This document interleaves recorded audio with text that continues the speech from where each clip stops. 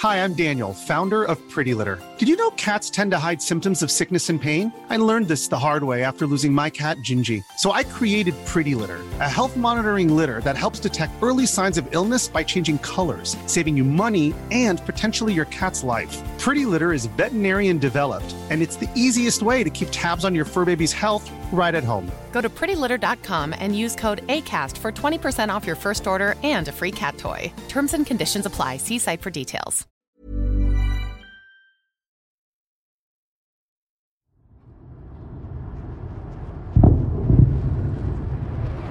Last week, Russia's army invaded Ukraine.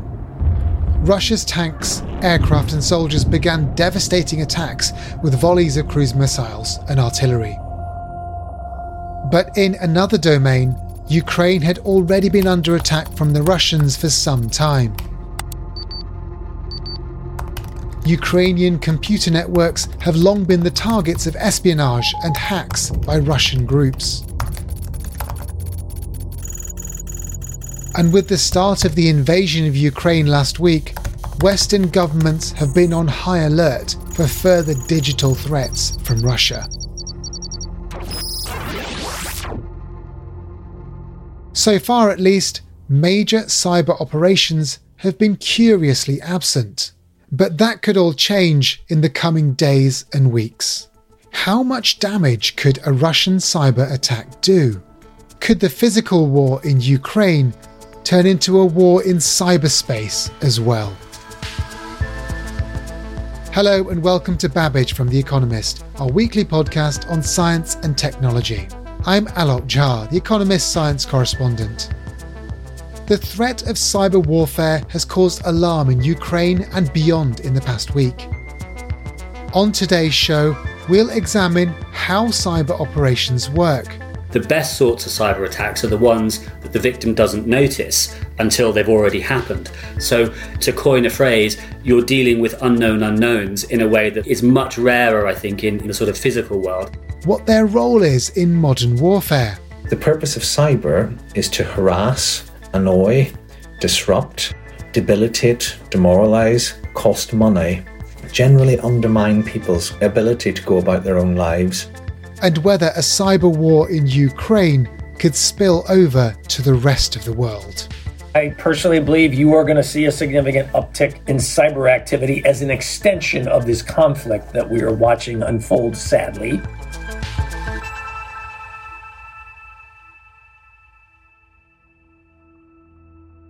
Nobody has a really clear definition of this idea. Shashank Joshi is The Economist's defence editor. He's led our coverage on the war in Ukraine, and he'll also be guiding me through today's show. Cyber war can be two things, I would say. It can be the use of cyber operations in a war, so for military purposes, helping you to seize a military objective, just like you would use artillery or just like you would use electronic warfare, jamming or something else. But it can also convey a much bigger and I think more grand idea, the idea of cyber operations as a sort of way of waging warfare unto themselves, even without all the traditional blowing stuff up aspect of it. So in other words, a major cyber attack on someone's power grid or on their transport network, that could also be deemed cyber warfare in a sense, a kind of strategic attack on its own terms. I think what's really interesting is that cyber is the sort of dog that hasn't barked in this war so far. That's not to say, though, that so far in the conflict, there haven't been worrying incidents in Ukraine's digital infrastructure. So I've been looking into internet outages in Ukraine. Rebecca Jackson is a data journalist at The Economist. On Thursday, February 24th, just as Russia invaded Ukraine, internet connectivity dropped in Kharkiv. And Kharkiv is the second largest city in Ukraine. It's about 25 miles from the border. It has about 1.8 million residents. And in the early morning on Thursday, a quarter of those residents couldn't access the internet. And since there have been other similar outages in cities across Ukraine. It's impossible to say what the exact cause of an internet outage is. Computer hacking by bad actors, though, could be at play. There are three different ways that blackouts can occur. One is that there's just internet congestion. So when people are in crisis, they tend to call and text, and that can congest the networks. So Kyivstar, which is the country's largest mobile provider, found that their networks were underperforming because people were calling and texting so much.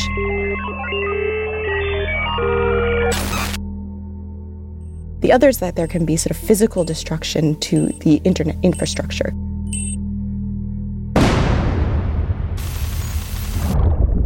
So basically, as the shellings and explosions are going on, the infrastructure can literally physically be breaking down, which can cause internet disruptions. And the third is cyber attacks. And this is a tactic that Putin is quite in favor of.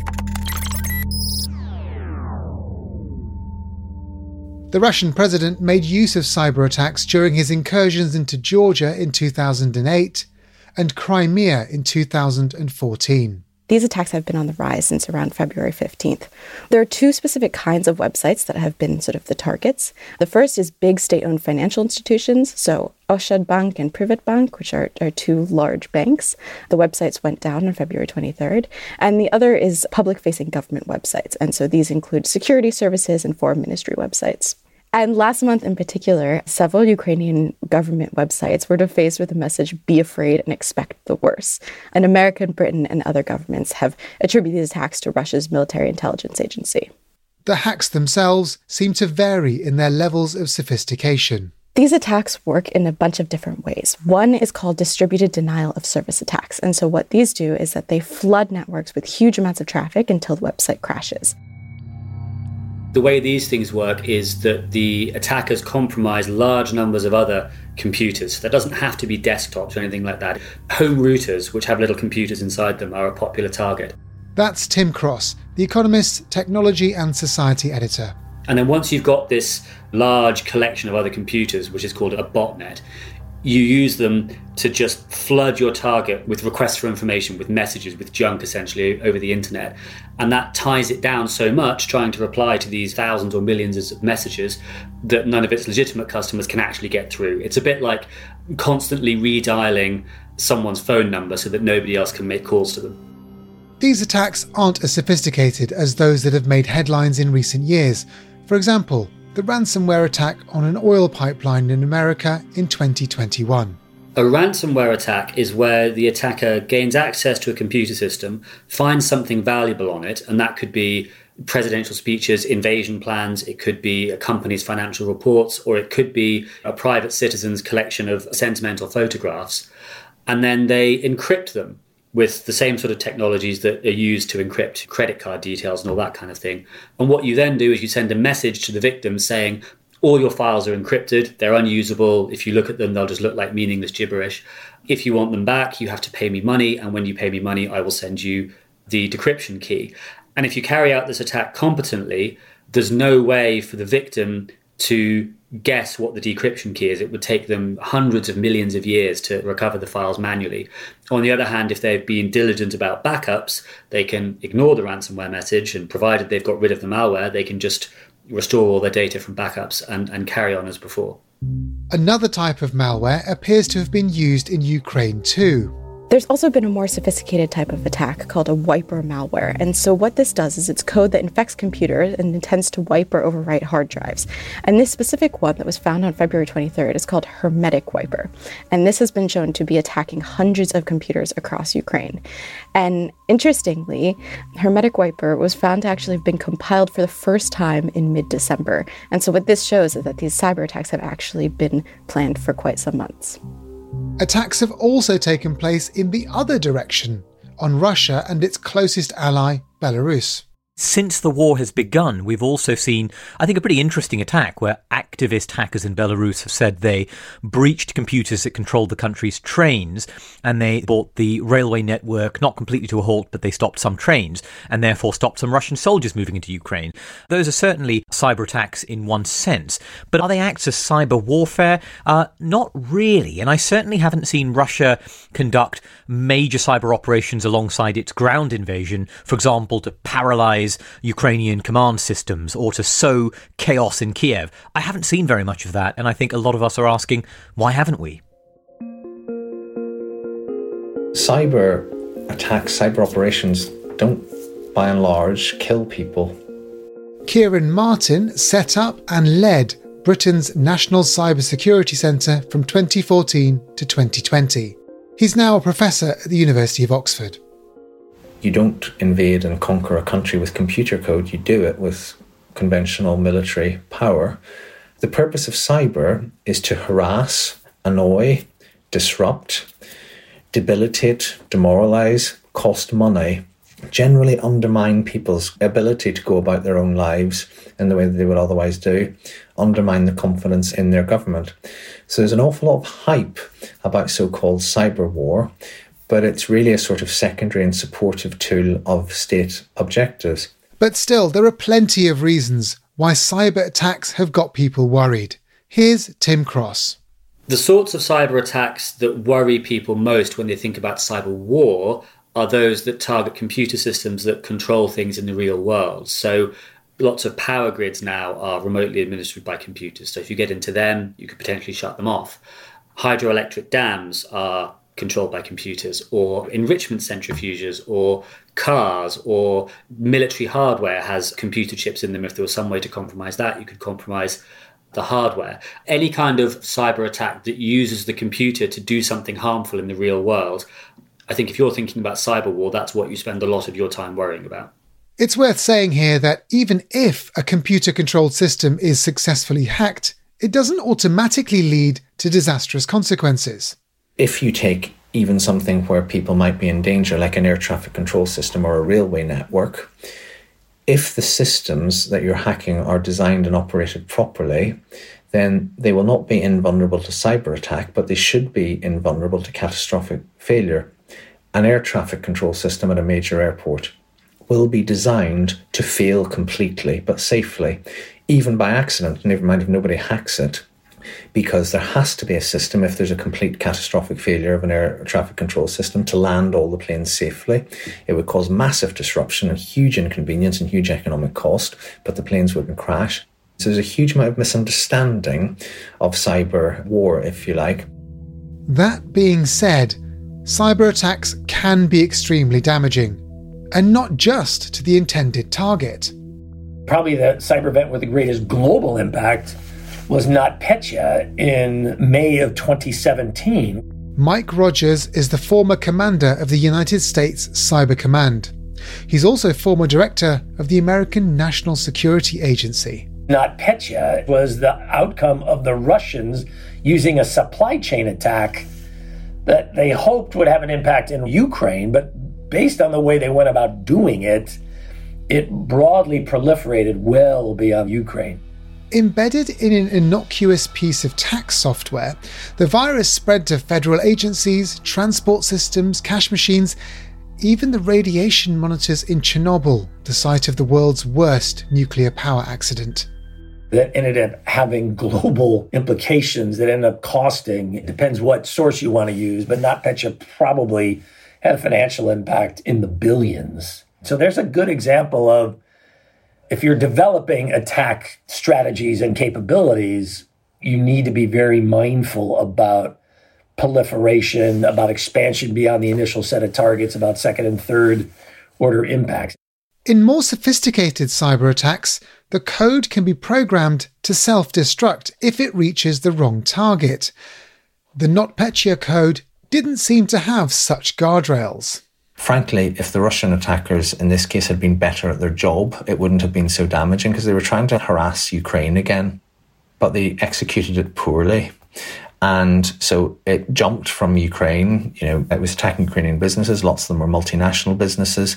It spread, it went viral, it went mad, it went all over the world.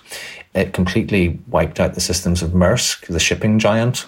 And at one point, Maersk, it's got a fifth of the world's merchant shipping fleet or something like that, was communicating with its ships via WhatsApp.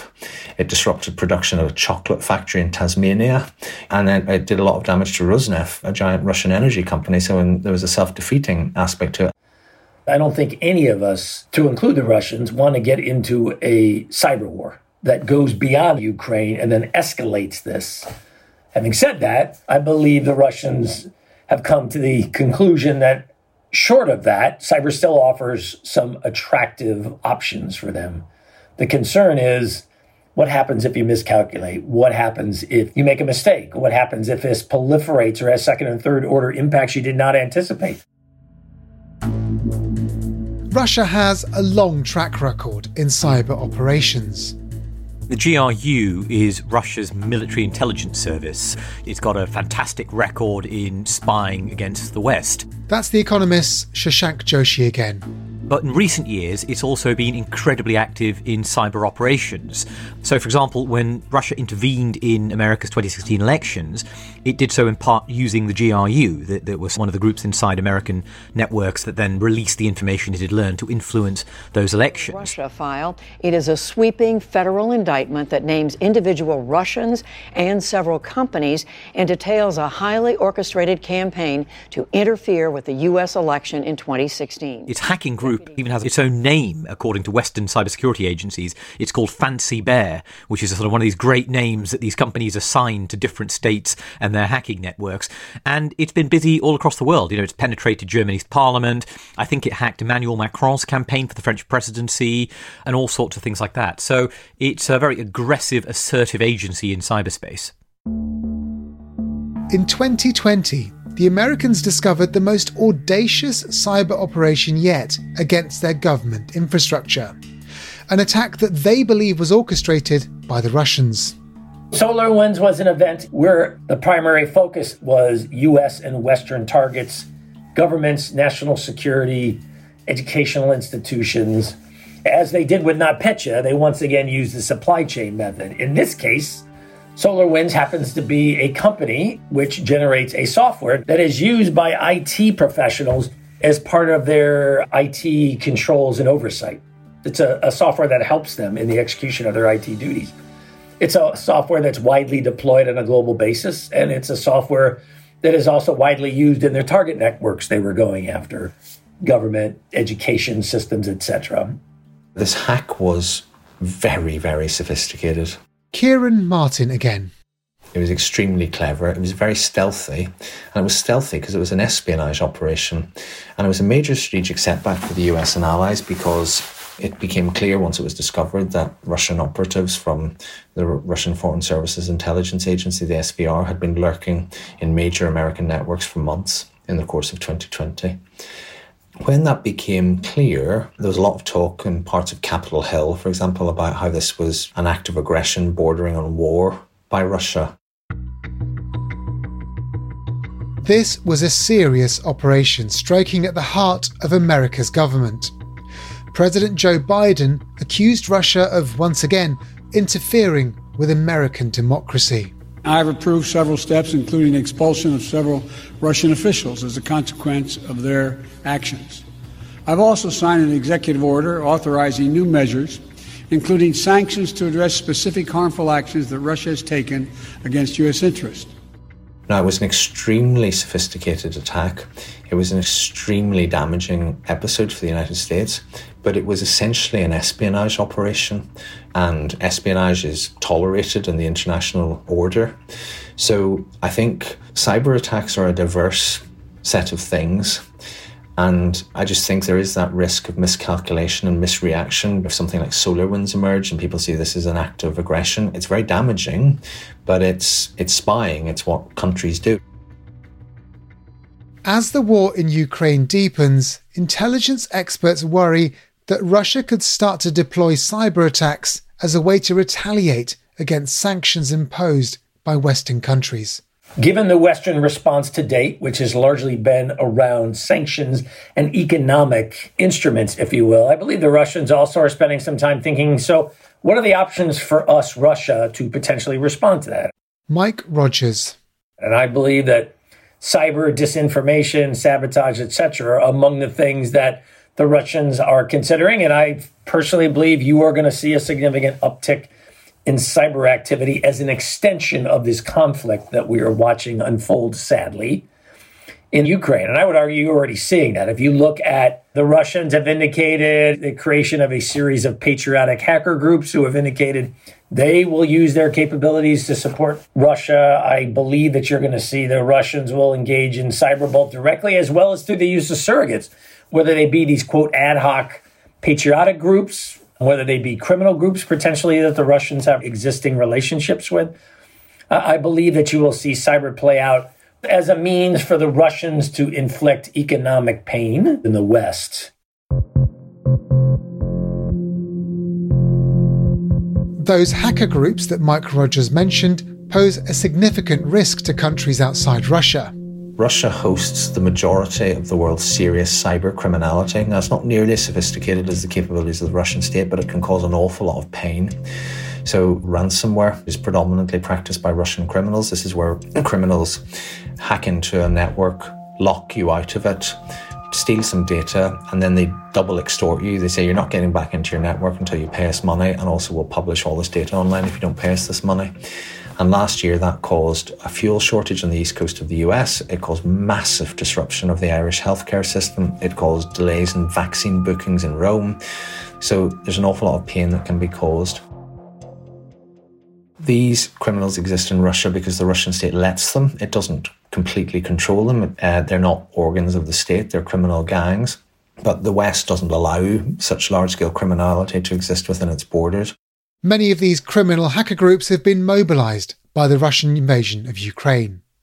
These gangs all have names, and one of them is called the Conti ransomware gang, and they've just issued a statement saying we are proud Russian patriots and we will attack any country that dares to challenge what Russia is doing at the minute. So you can see that sort of criminal attack by proxy. I think it'll be interesting to see in this Ukraine situation, Mike Rogers, as the Russians potentially look for greater uses of cyber, more aggressive uses of cyber, do they also start to identify surrogates or third parties like criminal groups or these patriotic hacker groups that potentially could assist them, which would also provide the Russians with a measure of plausible deniability? Hey, it's not the Russian state that is directing, that is ordering, that is executing this. You can't hold us, the Russian government, responsible. I would think that that would be an attractive part of their strategy, personally.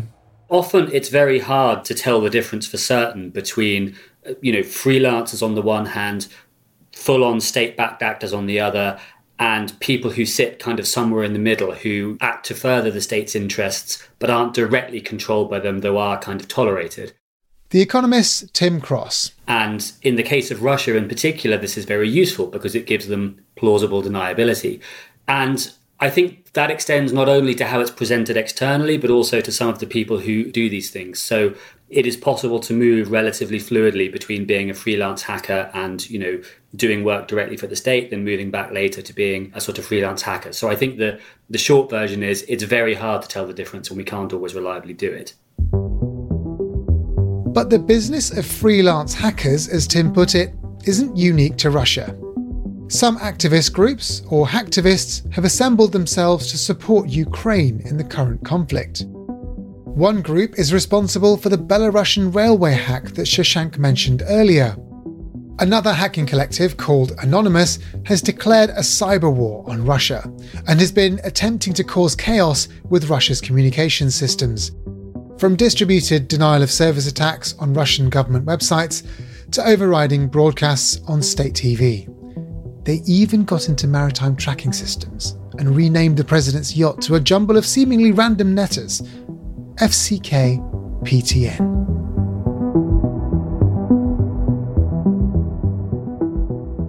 So much of this activity in cyber uses not only tools and capabilities developed by nation states, but also, quite frankly, tools and capabilities developed by individuals and the broader commercial world. Mike Rogers. The proliferation of capabilities and the increasing level of capability and capacity that most nation states are enjoying, so to speak, or investing in, it isn't driven just by government-developed capabilities. That's not the nature of cyber. It's one of the things that differentiates it in some ways from other more conventional forms of warfare, where, quite frankly, the nation state tends to develop the capabilities and the technologies and controls their applications. I mean, we don't have independent users of cruise missiles.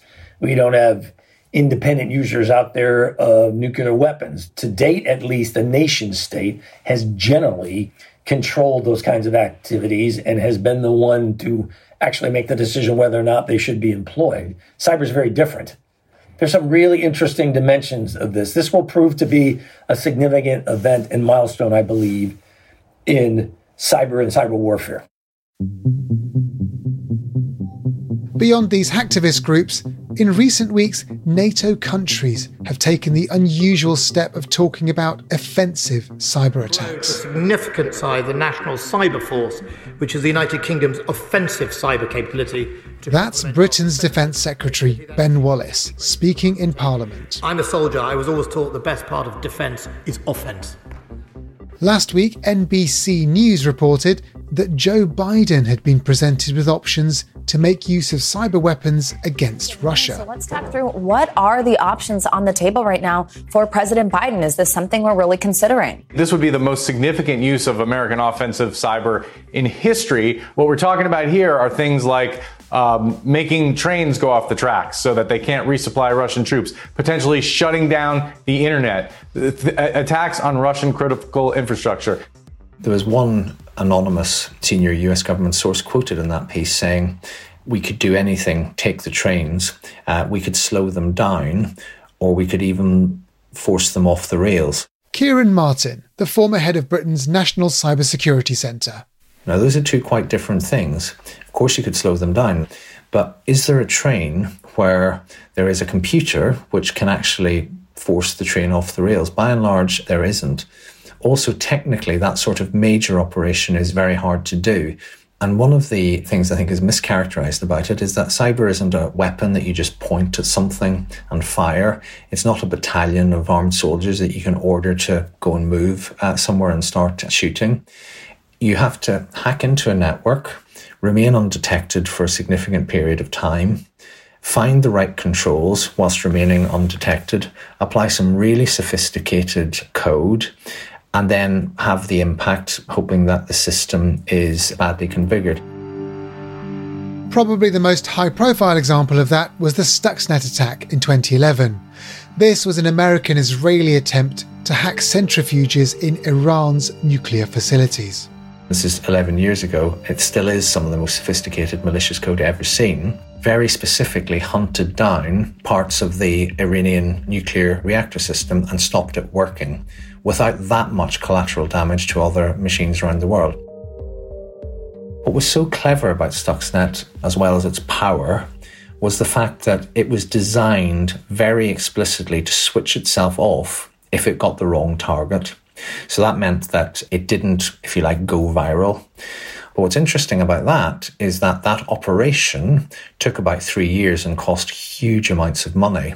So it's not really a scalable sort of operation. So this idea that there are red buttons sitting on leaders' desks around the world marked cyber that they can just press and cause devastating effect is a mischaracterization.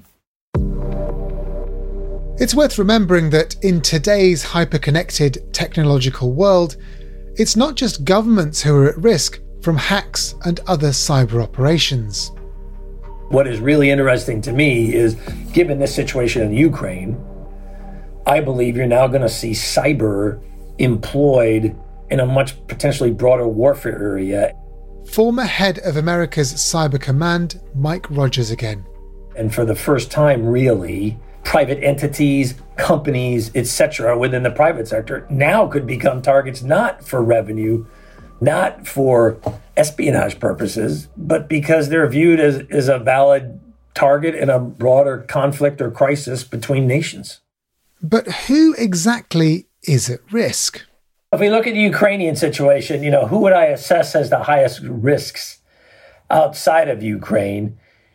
I would highlight government targets associated with providing support to Ukraine, businesses associated with economic activity in Russia or the Ukraine, i.e., hey, you're an American or a German company and you have part of your business operates in Russia or the Ukraine, I would think you could potentially be an attractive target.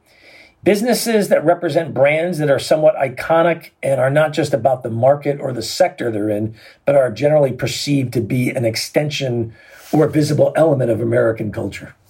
Those are going to be attractive targets if you're sitting there in Moscow. And then, the unknown here is, look, part of your strategy, if you're the Russians, would be, we would want to engage in cyber events that have some measure of visibility. We would want not just the target, but quite frankly, we would want the broader American society, its populace, as well as its government, to know what we're doing, because you're also trying to send the message, look, we can make this a whole lot more painful if we want to. Remaining vigilant is a must, but the question on everyone's mind right now is how likely is a mass cyber attack? To date, you haven't seen as aggressive as you could see with respect to cyber as a vehicle by the Russians and the US and NATO or EU, or the sanctioned nations, if you will, as an element of this Russian-Ukraine situation. I believe in part because, remember, going into this, one of the things the Russians have been trying to say is, this is about Ukraine right now, at least. We're not interested in making this a broader global fight between Russia and the West. And so I think part of their very measured use of cyber so far has been they want to stick to that narrative, and they don't want to take actions that could potentially expand it beyond that. Now, given the strength of the U.S. and Western reaction to what the Russians have done so far, I wonder if the Russians are going to step back and reassess that calculation and decide, hey, look, we need to come up with the means to place economic and political pressure on those nations that are executing sanctions against us. Well, I believe in light of that kind of calculation, you're going to see the Russians thinking about what kind of tools do I have to reach out and have an impact. And cyber clearly becomes very attractive in that regard. If a cyber attack spilled over into a NATO country, it's not clear what would happen. The Alliance's Secretary General recently said that a cyber attack on one member of NATO could be deemed to be an attack on all. We have stated that cyber attacks can trigger Article 5, but we have never gone into a position where we give a potential adversary the privilege of defining exactly when we trigger Article 5. The stakes are high for cybersecurity, but how much of a difference would it really make on the battlefield? What does all of this mean for the way in which a war is waged? That's coming up.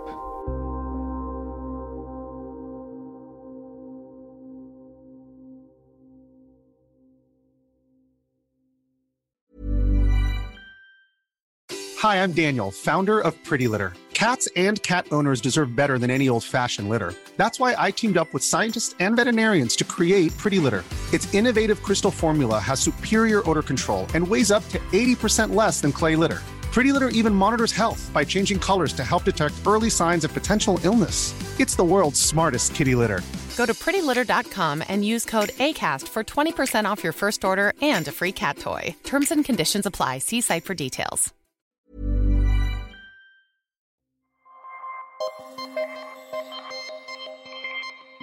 So far in the show today, we've explored how cyber attacks can disrupt an opponent.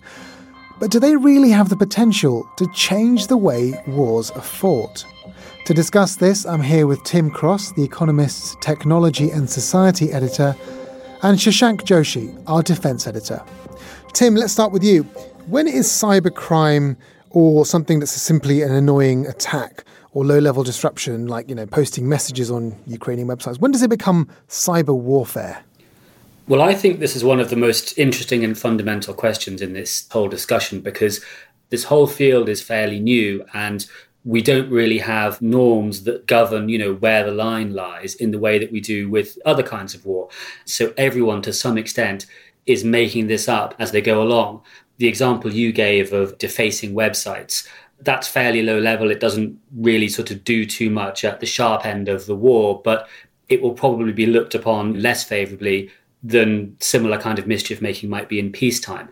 So the answer, I'm afraid, is nobody knows, and it probably depends on the context. Shashank, from your point of view then, when do you think, if ever actually, a cyber operation could be classed as something that's an act of war? I agree entirely with Tim. I'd just point out that there's something called the Tallinn Manual, which is written by lots of lawyers and experts, and it goes through the various detailed way in which cyber operations have to be consistent with international humanitarian law. In other words, the law of armed conflict, if you use them in the context of a war. I also think it's important to understand that if you're doing it in the context of a war, then it's pretty obvious. So, for example, the war against Islamic State, the terrorist group, Britain and America used cyber operations to take down its drones and to take down its propaganda. But there are cases, I think, particularly in peacetime, when you have major effects that are caused in cyberspace, and there's a sort of interesting blurring of boundaries, in the same way that there often is, by the way, with state-sponsored terrorism. So last year, for example, we saw hackers based in Russia disrupt one of the most important oil pipelines on America's east coast. Was it an act of war, or was it an act of subversion, or something else entirely? We're not entirely sure. But the answer to that really is also legally important. Think of the attack suspected to be conducted by Russia on Ukraine back in 2017. It was called the NotPetya attack, and it caused enormous damage all around the world. Insurers had to pay out huge amounts. But they had exemptions for acts of war. So was NotPetya an act of war or not? And the answer we've just had from courts in America recently, from their perspective, is that no, it wasn't. So it gives you a sense of just how blurred these boundaries are. When we spoke to Kieran Martin, he pointed out that there's often a misunderstanding of what a cyber attack is. I mean, for example, sometimes they're espionage, but interpreted as cyber warfare. And he brought up this SolarWinds hack as an example. Tim, do you agree with that? Yes, I do. I think if you want to think of the internet or electronic systems as a new sort of place almost in which nations can act, so like the land, like the sea, like the air, then some things you can do in that space count as espionage, and some things you can do count as war. You know, is parking a spying ship disguised as a fishing trawler off the coast of a country to listen in on its transmissions? You know, that's a fairly normal piece of espionage. It's what states do to each other quite often. Or, you know, having spies embedded with embassies. All of this stuff is sort of very normal. And a lot of the activity that takes place in those electronic networks, particularly in peacetime, is much, much closer to sort of traditional espionage and anything we would recognise as war. And Shashank, of course, espionage is a normal part of statecraft. And as you said earlier, given the lack of definitions of what constitutes something offensive or warfare, or whether it's just a piece of normal espionage, are we at a particularly dangerous time in things being miscalculated? It's really interesting because the actions that you do in cyberspace on computer networks, it's not easy to tell what the intentions are always. Although, of course, there are ways to judge based on the sort of code that you're using, the malware that you might be implanting, whether it looks like you're targeting vital systems that could be damaged that would take the whole system down, or whether you're exfiltrating lots of data, bringing it home to analyze in a way that a sort of traditional spy might do. I don't want to exaggerate the risk of that miscalculation. It's not as if everyone is going around watching Russian hackers in American networks going, oh my goodness, they might attack at any second. But when you have a large-scale attack, and we saw the SolarWinds attack, which was a really sweeping intrusion, intrusion is the word that officials prefer to use rather than attack, across government networks, there were concerns that an intrusion on this scale could be what's called shaping activity or pre-positioning, when you're getting yourself ready for an attack. And while that's low probability, it's never easy to be absolutely sure of it. So I think you're right, miscalculation is a possibility in this area. Just to expand on Shashank's point, I think that's one place where the electronic realm does differ from the physical one, because I used the example of a disguised fishing trawler. You know, even if the disguised fishing trawler is actually full of troops, it's not going to carry that many. It's not actually particularly a threat to anything. You can be fairly sure that this is pretty low-level activity that you don't need to worry about. And the thing that makes that even worse, of course, is the best sorts of cyber attacks are the ones that the victim doesn't notice until they've already happened. So to coin a phrase, you're dealing with unknown unknowns in a way that is much rarer, I think, in the sort of physical world. And that just adds to the uncertainty that every side has about just what is the adversary's capabilities, just how compromised are my systems. It's very hard to ever answer those questions definitively. Just getting back to the situation in Ukraine, Russia is one of the places in the world that has quite developed offensive cyber operations capabilities. I just wonder, Shashank, why we haven't seen a large-scale operation from Russia yet in that space. Or do we just not know about it? It's a really good question, and I haven't got a really good answer for you, Alok. I think one possibility is that They don't need to do it. They felt like if you have lots of armour and infantry and artillery, then what's the point of fiddling with a few computer networks here and there? At the end of the day, what matters is whether you can advance and take a city. Although I don't think that's entirely satisfying, because of course you can still assist your military advance. Another possibility is that they're just holding it back. We've seen, certainly in the first few days of this war, the Russians haven't done a brilliant job. They've gone quite slowly. They've had logistical issues. They've made some pretty rookie errors here. So it may just be for the same reason they've not made good use of air power, they haven't made good use of cyber power. It's just sort of not very well integrated with the military instrument. But of course, I suppose beyond all of that, it remains possible that whilst they're extremely good at messing with democracy in European countries and America, while they're very good at stealing things, they just don't see any particularly strong military utility on the battlefield itself. Tim, what's your read on that? It seems to me you can boil it down to one of a sort of small number of broad answers, and it will be very interesting to find out which of these is true in the fullness of time. One is that having suffered these sort of attacks before, and Ukraine had a very well publicised attack on its power grid back in 2015, they've taken steps to reduce their vulnerabilities. That's possible, but there's not sort of much evidence that that's happened.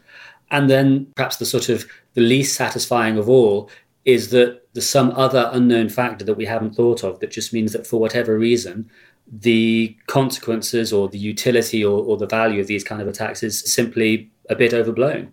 Shashank, in your view, is this going to become the age of cyber warfare, or do you think that that's to come in the future? Well, it's always important that we remember computer networks are computer networks. They're virtual spaces. They're not places where there are human beings inside them. If you want to take the power grid off, I still think it's going to be easier, even in 10 years, to drop a bomb on it than really have to go through some incredibly difficult leap of code to get to it. So cyber attacks will have their uses, they'll have their effects, and they'll be used in new ways that challenge us and surprise us. But they will always be in computer networks, and the effect will be indirect. So cyber war's never going to be real war. It's always going to be one little subset of it, and I don't think ever the most important subset of it. The other thing I think to remember is that it's still relatively early days for this.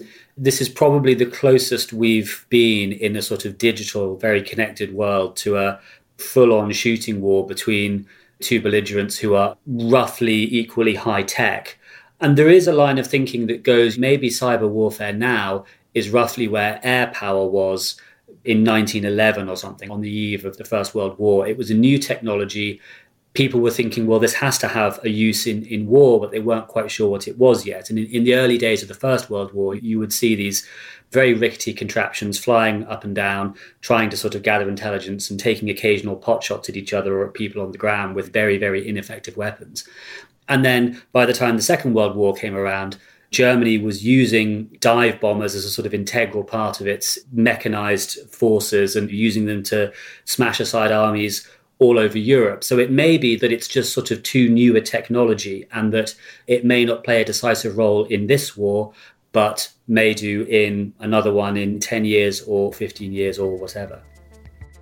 Tim, Shashank, thank you both very much. Thanks, Alok. Thanks, Alok. See you again here soon. Thanks also to Kieran Martin, Mike Rogers, and The Economist's Rebecca Jackson. And thank you for listening to Babbage. The situation in Ukraine is developing rapidly, so to keep up to date, do go to our website, economist.com. Babbage is produced by Jason Hoskin, with mixing and sound design by Nico Rofast. The executive producer is Hannah Mourinho. I'm Alok Jha, and in London, this is The Economist.